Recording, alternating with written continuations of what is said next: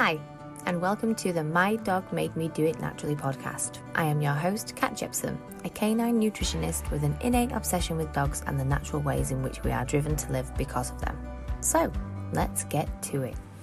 Hello, and welcome to another episode of the My Dog Made Me Do It Naturally podcast. I am your host, Kat Jepson, and today I am joined by Simmone, who is the loving mother to Blue, the GSD. And today we've got quite a heavy topic, which I think is not talked about enough in the pet world, although it should be. And we are going to talk about how losing Cesca, Blue's big sister, impacted her feeding habits and overall well-being. So welcome, Simmone. Welcome to the show. How are you this evening? Thank you for having me. I'm okay. I'm a little bit nervous. I've never done anything like this before. But I'm sure we'll be fine. You will. You will forget all about the podcast by the time we get talking. I promise you that. Good. Right. So I think just to kind of set the scene a little bit, why don't you tell us a little bit about Blue and Cesca to start with?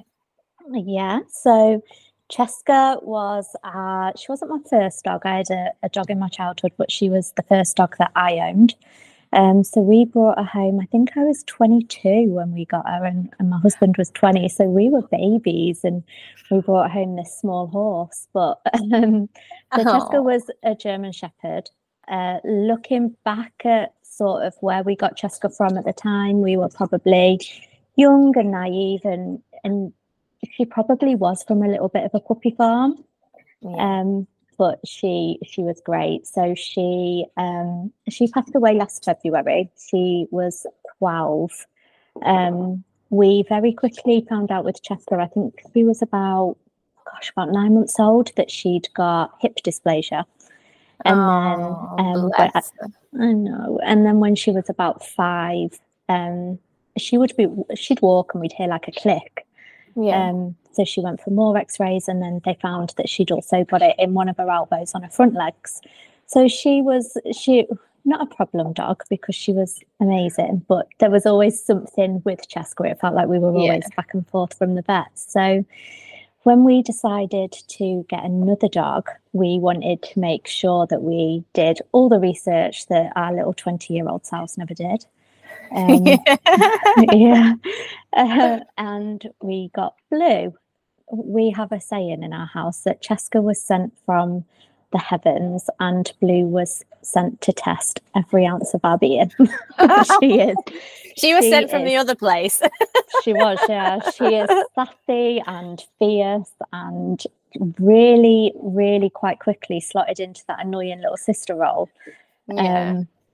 And we thought Cesca was big. Blue is, I'm not sure whether we brought a dog or a pony. She's massive. Is she really that much bigger? Yeah, so she's quite a lot longer than Cesca ever was. And she doesn't look it. She looks really slender, but she's 43 kilos. So she's a pony. Yeah, wow. She's a big girl, isn't she? Yeah, she is.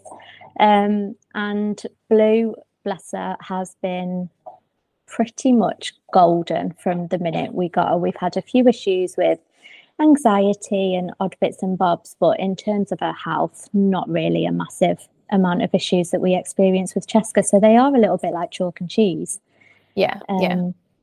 But very quickly, we realised that we would never be more than a 2-dog household.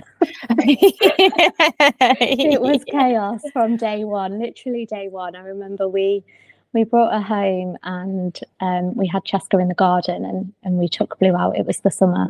It was the summer after lockdown as well, so it was hot. And within probably 10 seconds of meeting Cesca, Blue was hanging off her tail. Cesca couldn't go anywhere without this little fur ball just hanging off the tip of her tail. And I remember speaking to the vets when we took Blue for injections. You know, she won't leave Cesca alone. What can we do? She said, pop some lemon juice on Cesca's tail. She'll hate it. She'll never do it again.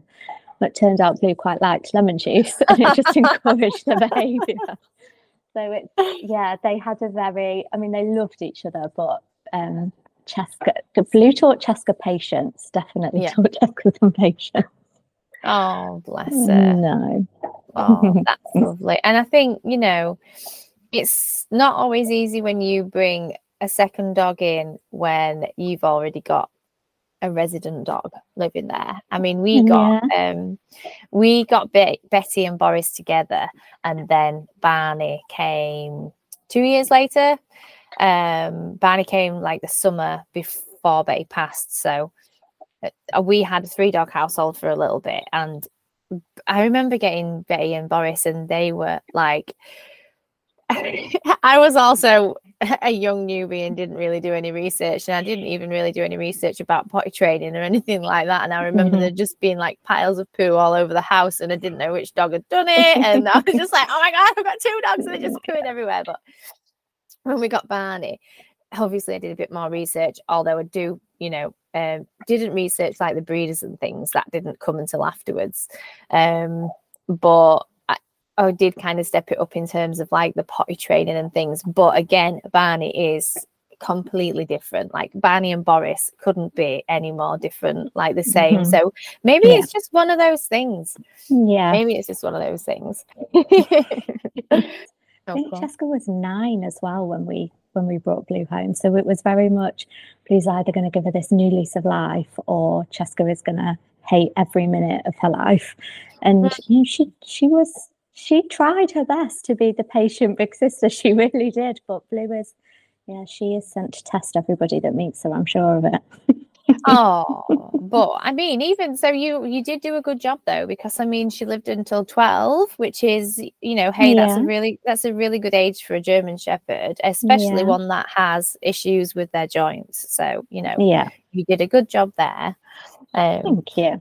No, it's credit where it's due. So what did your natural journey look like for Blue and Cesca? So with Cesca, again, really naive, and I mean, probably the same as you. My parents probably didn't even know what a raw diet was. So our family dogs grew up on whatever kibble was brought from the supermarket at the time. I don't think there was any thought behind it at all. So Cesca was kind of the same. We brought her home. She'd been weaned onto supermarket kibble, and we didn't know any better. We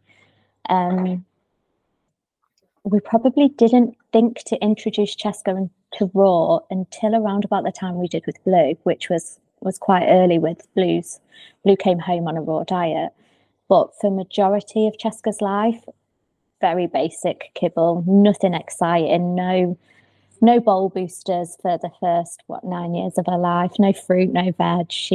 And we could see that then. I think by the time we'd started to transition her to a more natural, healthier diet when we got Blue, Cesca would turn her nose up at everything. If it wasn't a chicken nugget or like cheese or something that she knew she shouldn't have, she was not interested. We'd give Blue a carrot and Cesca would look at her like, you'll die from eating that. So she was a tricky one. Where with Blue is, she'll eat anything you give her. She's very easy to feed. She loves everything, which we're quite fortunate with. Yeah, and I think definitely it does, dogs form preferences about their food from being puppies. So if Cesca's known kibble all her life till being 9, which is a long time in dog years, then she's going to be like, hey, don't fix what ain't broken. I like this kibble. Whereas if you say, Blue came home on a raw food diet, that's why she's going to have that hunger for that raw meaty bone. That's like Barney. Barney didn't come home on a raw food diet, but I was into the raw food diet at the time of bringing him home. So I put him straight on a raw food diet, and he did absolutely love it. Like I remember him eating his meals as a puppy, and his belly would just swell up, and he'd just be like this little big pot-bellied pig walking around. But when I tried to get Boris onto it, he was like, nah. I'm not fussy for that. And he still does it now sometimes. He's always been a bit picky with it. There's been times where, he'll just basically pie his food for like 2 to 3 days because he doesn't want that particular protein or something like that. And it's, it can be tricky. But I always say, I shouldn't really say this, but I always say dogs that will eat anything are proper dogs, because you expect a dog to eat absolutely anything, because by nature they are opportunistic scavengers. They like, you know, in the wild they would eat literally anything they could get their mouths around. So I think, you know, it does make it that little bit easier when they are willing to eat. But it still doesn't come without its trials, does it? Oh, I know. And Blue is easy. I mean, broccoli is probably the one thing that she would turn her nose up at, but as long as it's mushed in her food okay, or it's blended into something, she's fine. We are really lucky with her. Yeah. Definitely. Oh, bless her. So, obviously you have told us, unfortunately, Cesca passed away in February last year. Bless her soul. Oh, beautiful angel. So, and Blue was 3? Was she 3? 2. 2. Yeah. Okay. So how did this impact Blue in the household? Yeah, so in the run up to losing Cesca, so probably sort of three-ish days before, it was really obvious that Cesca had gone downhill quite quickly. Her breathing had changed, and she wasn't herself. She had no interest in playing or anything like that. So I think Blue picked up on that behaviour and almost became, it's like their roles reversed a little bit. So how Blue would normally come and lay on the rug and Cesca would groom Blue, it sort of changed a little bit. So Cesca was sort of laying down and Blue was hovering around Cesca. So straight away, I think Blue could definitely sense something was going on. And then sadly, when we did lose Cesca, we chose to use a cremation company outside of the vets. We wanted to just have it a little bit more personal than going to the vets, leaving her there and job done. We sort of wanted to do it a little bit more nicely. So Cesca came home after sadly passing to the Rainbow Bridge. We spoke to a couple of behaviourists who recommended, because Blue didn't really know life without Cesca, it would be a definitive way of Blue knowing that Cesca was gone. In hindsight, I wish we hadn't done that. Blue, Blue kind of kept her distance initially when Cesca came home before we went to the pet crematorium. And it wasn't until we sort of moved Cesca to take her that Blue became really protective of her. She almost sat on her to stop us touching and moving her. Aww. And I think that was probably the start of the process then. So we came home. She was very quiet, straight away refused to eat and drink, and that went on for about 3 days. So it was, no matter what we would offer her, she was not interested. So I think at one point my son offered her a chocolate biscuit and she stuck her nose up at that. She was just not having any interest in anything. She wasn't drinking her water. We'd go upstairs and she'd howl because she was afraid that she'd been left on her own. And my husband was working. He wasn't able to get time off. I remember it was a half term. So I was quite fortunate that I was at home for those first few days. But on the Monday when I went back to work, we had our neighbours ringing us to say, she's howling and she's barking and it's, she sounds like she's in pain. So I was thinking, oh God, has she got herself stuck somewhere and come home? And it wasn't. She was just obviously vocalizing everything how she felt. So food and water wise, that was probably the trickiest part for Blue. So I remember back then we had our little Puppy Chops pet shop brand rep chat, and I remember putting in the help, I need help. And it was, I think initially it was bone broth, so she was drinking bone broth. I think that was probably about day 3, and that was the first thing that touched her tummy in 3 days. Oh, wow. I know. And then it was probably a good 4 or 5 days before we actually got any, I would say, substance of a meal into her. Once she'd had the bone broth, I think we managed to trick her with the odd sprat or rabbit ear. Oh, yeah. But it did take a good sort of 4 or 5 days just to get her to even eat a meal, which even then I think it was just like ground off diced beef. It wasn't even her regular diet. It really did take its time. Oh, bless her. Well, if you think, well, I mean, how you felt about the whole situation, and you have other things in your life to try and take your mind off it. Whereas for the pet that's left behind, that she was probably just so confused about, what the hell is going on. And you just can't seem to imagine what it must be like for them, especially because they can't really communicate. So, I imagine it's really difficult to watch as well as a pet parent. Yeah, so like I was coming home from work when I was getting those messages, and she was almost sweaty to touch. You could tell that she'd really got herself worked up, and she was losing hair. Like it was like it was shedding season all over again. We'd come in and you couldn't see the floor for all the dog fur. So she really was getting herself super worked up. But I remember coming in one day and she was laying on a bed, and I just sat on the floor and cried with her. And it was very much, I could sit and talk to people and say, it's a horrible day today. I miss her, X, Y, and Z. But Blue was almost communicating those feelings that you try to keep a little bit private. So, you wouldn't go to work and cry, but you would come home, and Blue was almost sort of, it was a mirror of how we were feeling, but we couldn't help her because, she doesn't speak English. There was nothing we could do. So it was a long process, but we got her there in the end. So I know it's so difficult, and it's like when I think about losing when we lost Betty. I mean, Betty and Boris were inseparable. Like they shared bed and everything. Like since being puppies, they always shared a bed, and we always went everywhere together. And Betty was like the boss of the gang. What she said when, even though she was like this long and she weighed like 5 kilos, she was in charge. She was so bossy when I think back. And like because of everything else that was happening at the time when we lost Betty, I honestly can't even remember like the dogs when like afterwards, because obviously my dad had passed away and Betty had passed away, and I was just in this horrible mess of just upset and anxiety and just basically, well, you know what it's like.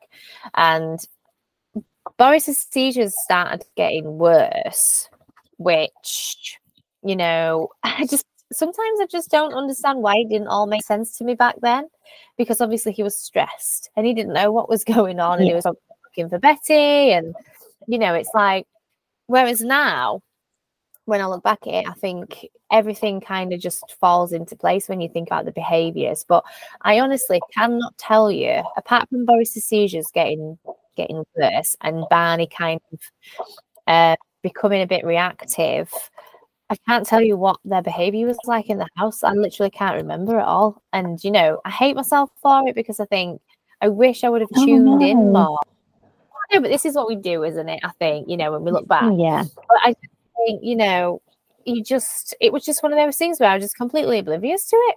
So, Blue's really lucky that you actually considered her feelings in this, because I think a lot of people probably just think, dogs don't feel grief. I think there's a lot of people that think that, but actually they do. And, even like when dogs, if their owner passes away, or even when they've, been put in a rescue and things like that, it's just so stressful. And then that can lead on to other issues. Like Barney, we've struggled with Barney and his like temperament and stress and everything ever since then. And it's definitely something to do with that. And then Boris obviously has his epilepsy. But do you think Blue has had any long-lasting issues from that experience, or do you think she's kind of come out of the other end now? Mostly I would say she's sort of come out the other end. Blue has always had little bits of reactivity, but I think it's been based on fear. So Cesca was really the only dog that Blue knew, where now it's sort of, we've got to the point where she had companionship for the first like 2.5 years of her life to nothing. So it's very much like that lasting effect of actually she's gone from being not completely socialized, but she did have another dog that was in the house. She had companionship. She had that aspect of being social to nothing, and that worries me a little bit. Like, if the time comes that we bring another dog into the house, how is she going to react? How is that going to pan out? How will she deal with a dog hanging off her tail? But no, in terms of sort of other things, she's, I would say, mostly come out of the other end. She will recognise certain things. So towards the end, Cesca's throat almost started to collapse in on itself. So when she was panting, she sounded a little bit like a tractor. It was really heavy, really grumbly. And we've got a few videos where you can hear that on it. And if we're playing it, she's very alert to that noise. So even though it is, I mean, it's almost a year now, which feels crazy, I do think there is still those memories. There's got to be. She recognises it. But aside from that, I think she is pretty much out the other end now. She's so spoiled. I don't think she even realises that she's definitely seeing the perks of being an only dog. She doesn't have time to think about being sad. But that's what you want, though, isn't it? And it's not like, it's the same with us, where we all experience losing people, pets that we love at some point in life. It's just inevitable. It's the way that it is. And it is a very, very, very tricky time to navigate, and it can last for months and even years and things like that. But I think, and it's not the fact that we forget, it's just the fact that we learn to kind of look at the positives of it, and we don't move on, we just move forward, you know what I mean, that kind of thing. So I think it doesn't mean that we care any less about it. It just means that we can cope better day to day, and we've learned to navigate a new normal. So it is, I'm really happy to hear, obviously I know Blue's doing all right now anyway, because I know Blue, but but it's so good to know, because then it shows that animals, dogs, have this ability to be able to adapt and move on, and that things can change, and that sometimes behavioral issues or changes, they are just short-term things that happen due to an external circumstance, which we can navigate and overcome. So what was the hardest thing of navigating that situation for you as Blue's mum? What was the hardest thing? Initially, I think it was worry. She wasn't eating, she wasn't drinking. What do I do? Is this the new normal? How do I get her back to, basically, how do I get her to survive? Like, she needs to eat and drink. But that passed quite quickly in the early days. I think the hardest part of it was, we understand death. We understand, that person or that dog or that cat, that pet, any pet has gone, and we can come to terms with it because there's an understanding of it. They don't know what death is. They don't know what's happened. They just know they're not here anymore. So it was very much she was communicating all of our feelings, the crying, the howling, the barking. If I could have sat and cried and howled for days, I probably would have. But it was not being able to help her, not, you can't tell them it's going to be okay, because they don't even know what it's going to be okay means. No, I know. I think the hardest part was, reassuring her, and actually she had this massive fear of being alone. So we'd all of a sudden got this almost 3-year-old dog that had never had separation anxiety, that, it happened overnight.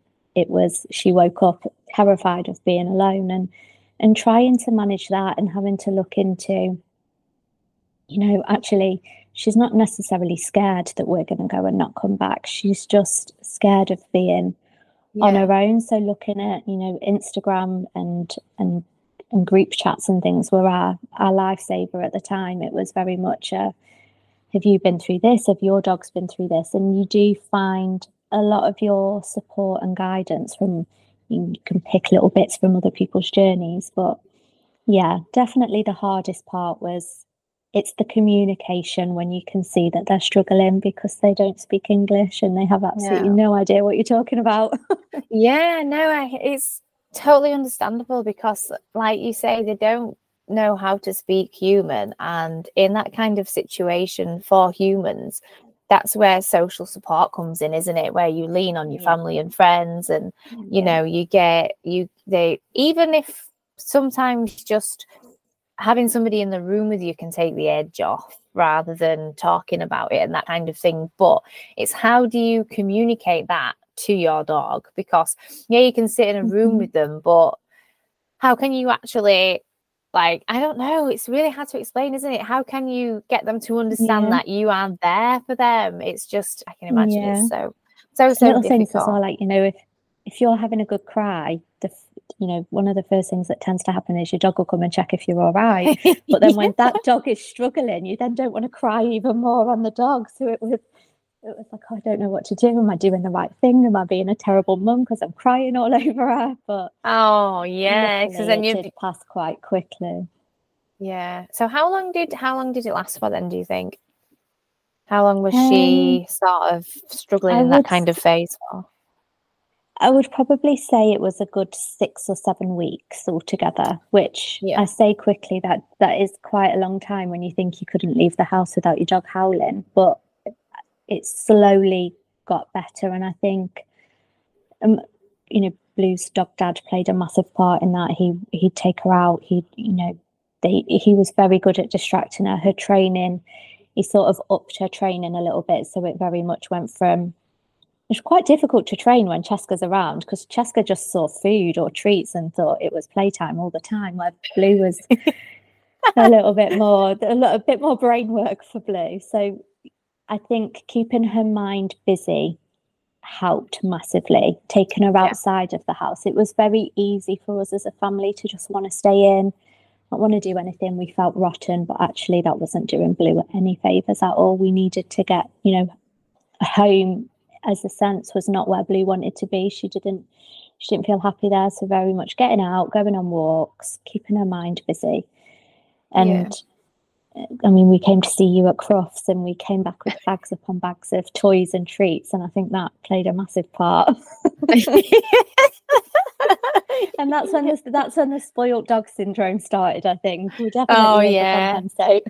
I can remember seeing all the pictures, actually.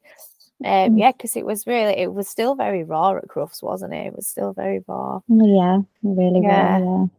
I know. I remember thinking, oh no, Simmone's coming to the stall today. It's going to be, it's going to be, because I don't deal well with public displays of emotion. I really don't.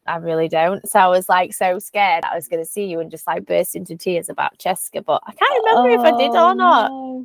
Did we manage to keep it together? I think it was very much like, I think when we were at Crufts, we were introducing ourselves with our dogs' names, weren't we? So it was, if I introduce myself as Blue, is anyone going to know who I am? We're not, you know, at that point we were still Cesca and Blue on Instagram. It was, I go up and say, hi, I'm Blue. Were they going to be like, who? So it was like, I'm Cesca. And then everyone's just you were really, I remember your mum just sort of going, oh yeah. I was like, I'm just gonna turn around and focus on Esme. and then Betsy's mum, Betsy Old Town Bulldog, she messaged me a couple of days before and said, oh, we've got you a gift, we'll give it to you at Crufts, make sure you meet us at Cat Stand. And I was thinking, oh my god, I really hope that Lou isn't one of these people that wants you to open the gift in front of her, because it is not going to be pretty. It was very much a thank you, I'll put it in the bag really quick, and then cried when I got home. I know it is. I know, and it is silly really that we don't really like to let us guard down in public, because again, it's just social support, isn't it? We all feel the same way. We just want to kind of like keep it inside. But yeah, it's so emotional. It's so emotional. And actually, a lot of my support, I can't speak for my husband and my son, but a lot of my support, I would say, came from that dog community as such.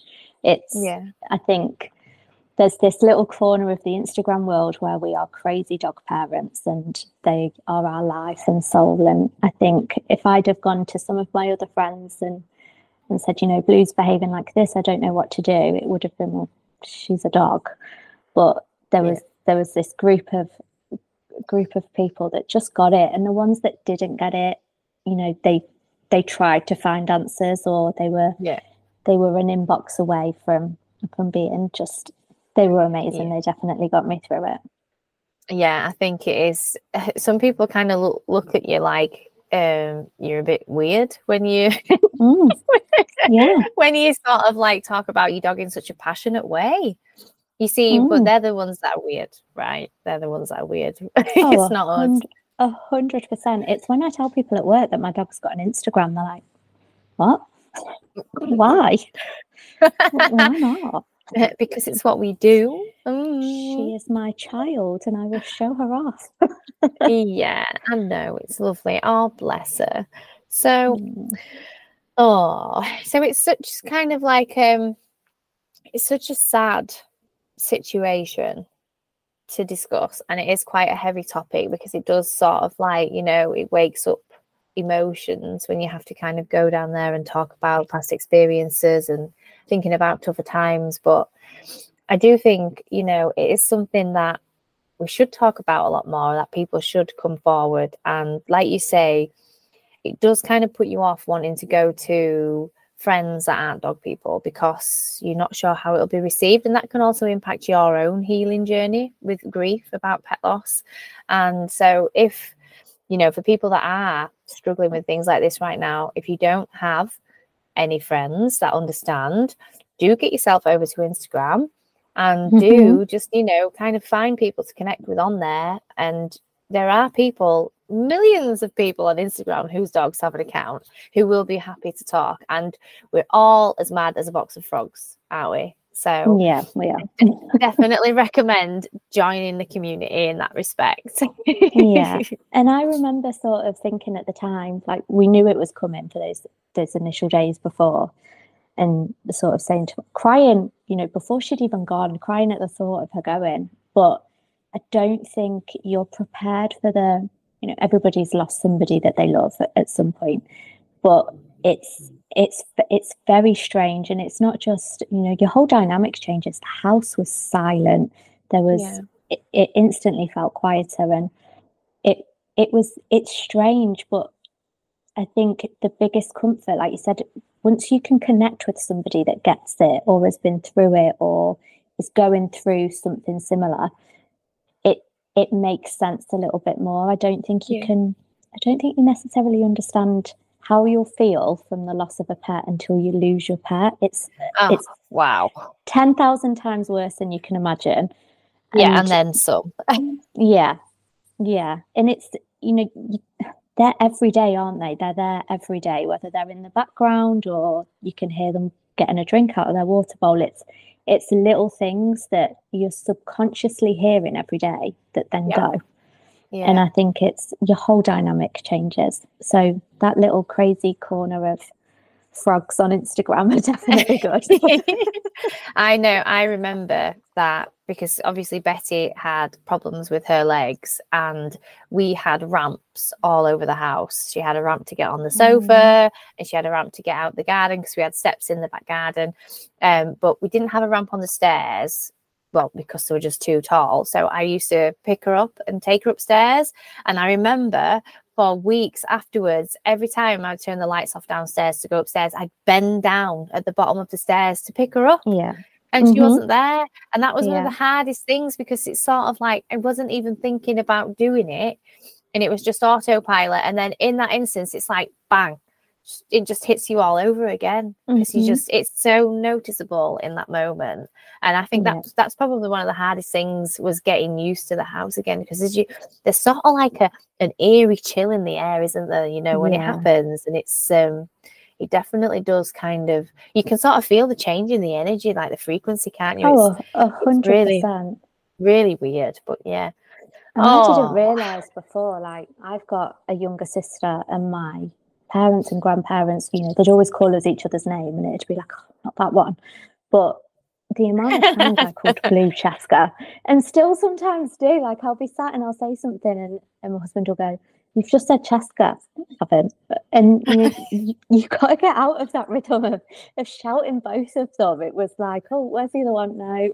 It's a new routine. It's strange, very strange. It's hard, isn't it? It's hard. Oh, You can say hello, Bernie. You can say hello. Oh, Blue's sulking. She's finished whatever she was chewing, and now she's under the table sulking. Oh, well. So, if there is anything you would say to pet parents who are struggling with the same thing in terms of support, what would that be? Don't not talk to somebody just because you think they're not going to get it. And if you're not getting the support or the cuddles that you need, head over to Instagram. If you've got a pet account, just put it on your story. You'll be surprised. We had accounts reaching out to us that we'd followed but not really engaged with, or ones that had started following us because of Cesca, and that I would say massively helped. Don't people think, oh God, they're strangers, they're going to think I'm a weirdo if I send this message, but actually, if you pop up in my inbox and say I'm struggling, I won't think that you're a mad frog at all. Just send me a message. I'll gladly talk to you for hours. But it's hard. But don't bottle it up, because that's not healthy in any way. You can reach out to anybody, and I do think there are some. I think it's is it PDSA? Is that who they're called? I think they now have launched a pet grief helpline. Right, yeah, something like that. It might not even be PDSA, but just pop it into Google. There'll be all sorts on there. And then we've got a son, and YouTube are full of videos that are helpful. So sometimes your support comes from where you least expect it. Yeah, that is a lovely bit of support there. So thank you for sharing that. I don't think you could have hit the nail on the head anymore with that, because I think one of the main things is the support following such an emotional experience, both for you and your pet and everybody else in the household. So, it is something that we overlook, and sometimes we might neglect ourselves in taking the steps in order to kind of heal from the experience. So I definitely do recommend joining the box of frogs. 100%. 100%. We're great. So if any of our listeners would like to contact you for support, would you be happy to lend an ear? Yes, definitely. Lovely, jubbly. So if you do want to follow Blue's journey with Simmone, then you can find them on Instagram. I will pop Blue's Instagram handle in the show notes, but for anyone that's listening, it is @_blue_the_GSD. That's right, isn't it? It's the longest name. We didn't realise until we had to change that Instagram handle from Cesca and Blue to just Blue. There must be about 50 million German Shepherds called Blue. Really? That one's taken, that one's taken, that one's taken. Oh my God. It is, to be fair, it's short if you don't have to say underscore. If you just say Blue the GSD, then it's short, but it is all the underscores. But trust me, in all my experience in dealing with Instagram names, that is not the longest name. When I was doing the live sales, some of the ones that I used to have to type in, I'd just be like, so thank you for that, Simmone. Do you have any plans for the future with Blue regarding your natural journey? Do you have any kind of avenues you want to navigate or anything like that?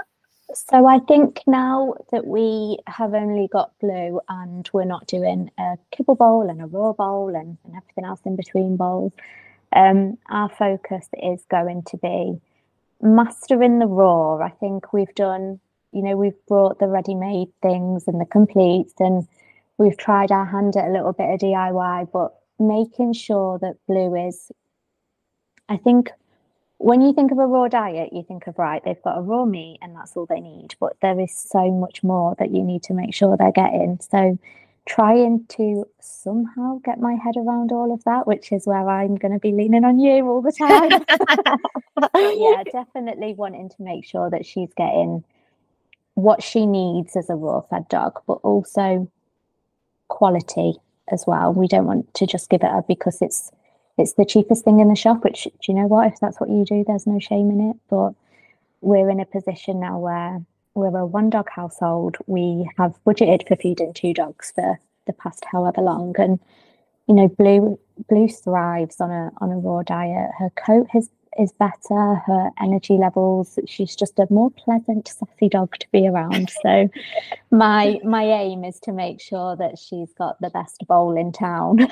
Yeah, I like the sound of that. And it sounds to me like you need to attend one of my raw ready workshops. I think that's what you might need. Yeah, so maybe we can sort that out. And to be fair, raw feeding, it sounds complicated and it looks complicated, and sometimes it is complicated depending which method you follow. But one of my goals is to make it super simple so that everybody can do it with confidence. So you will have to let me know what you think after the workshop and see if it improves your confidence. And I think my favourite thing as well about you and your workshops and Be More Dog is it's not judgmental at all. It's, feed the dog in front of you by any means, but actually if you don't know what you're doing, if you're new to it, no judgment, we'll help you.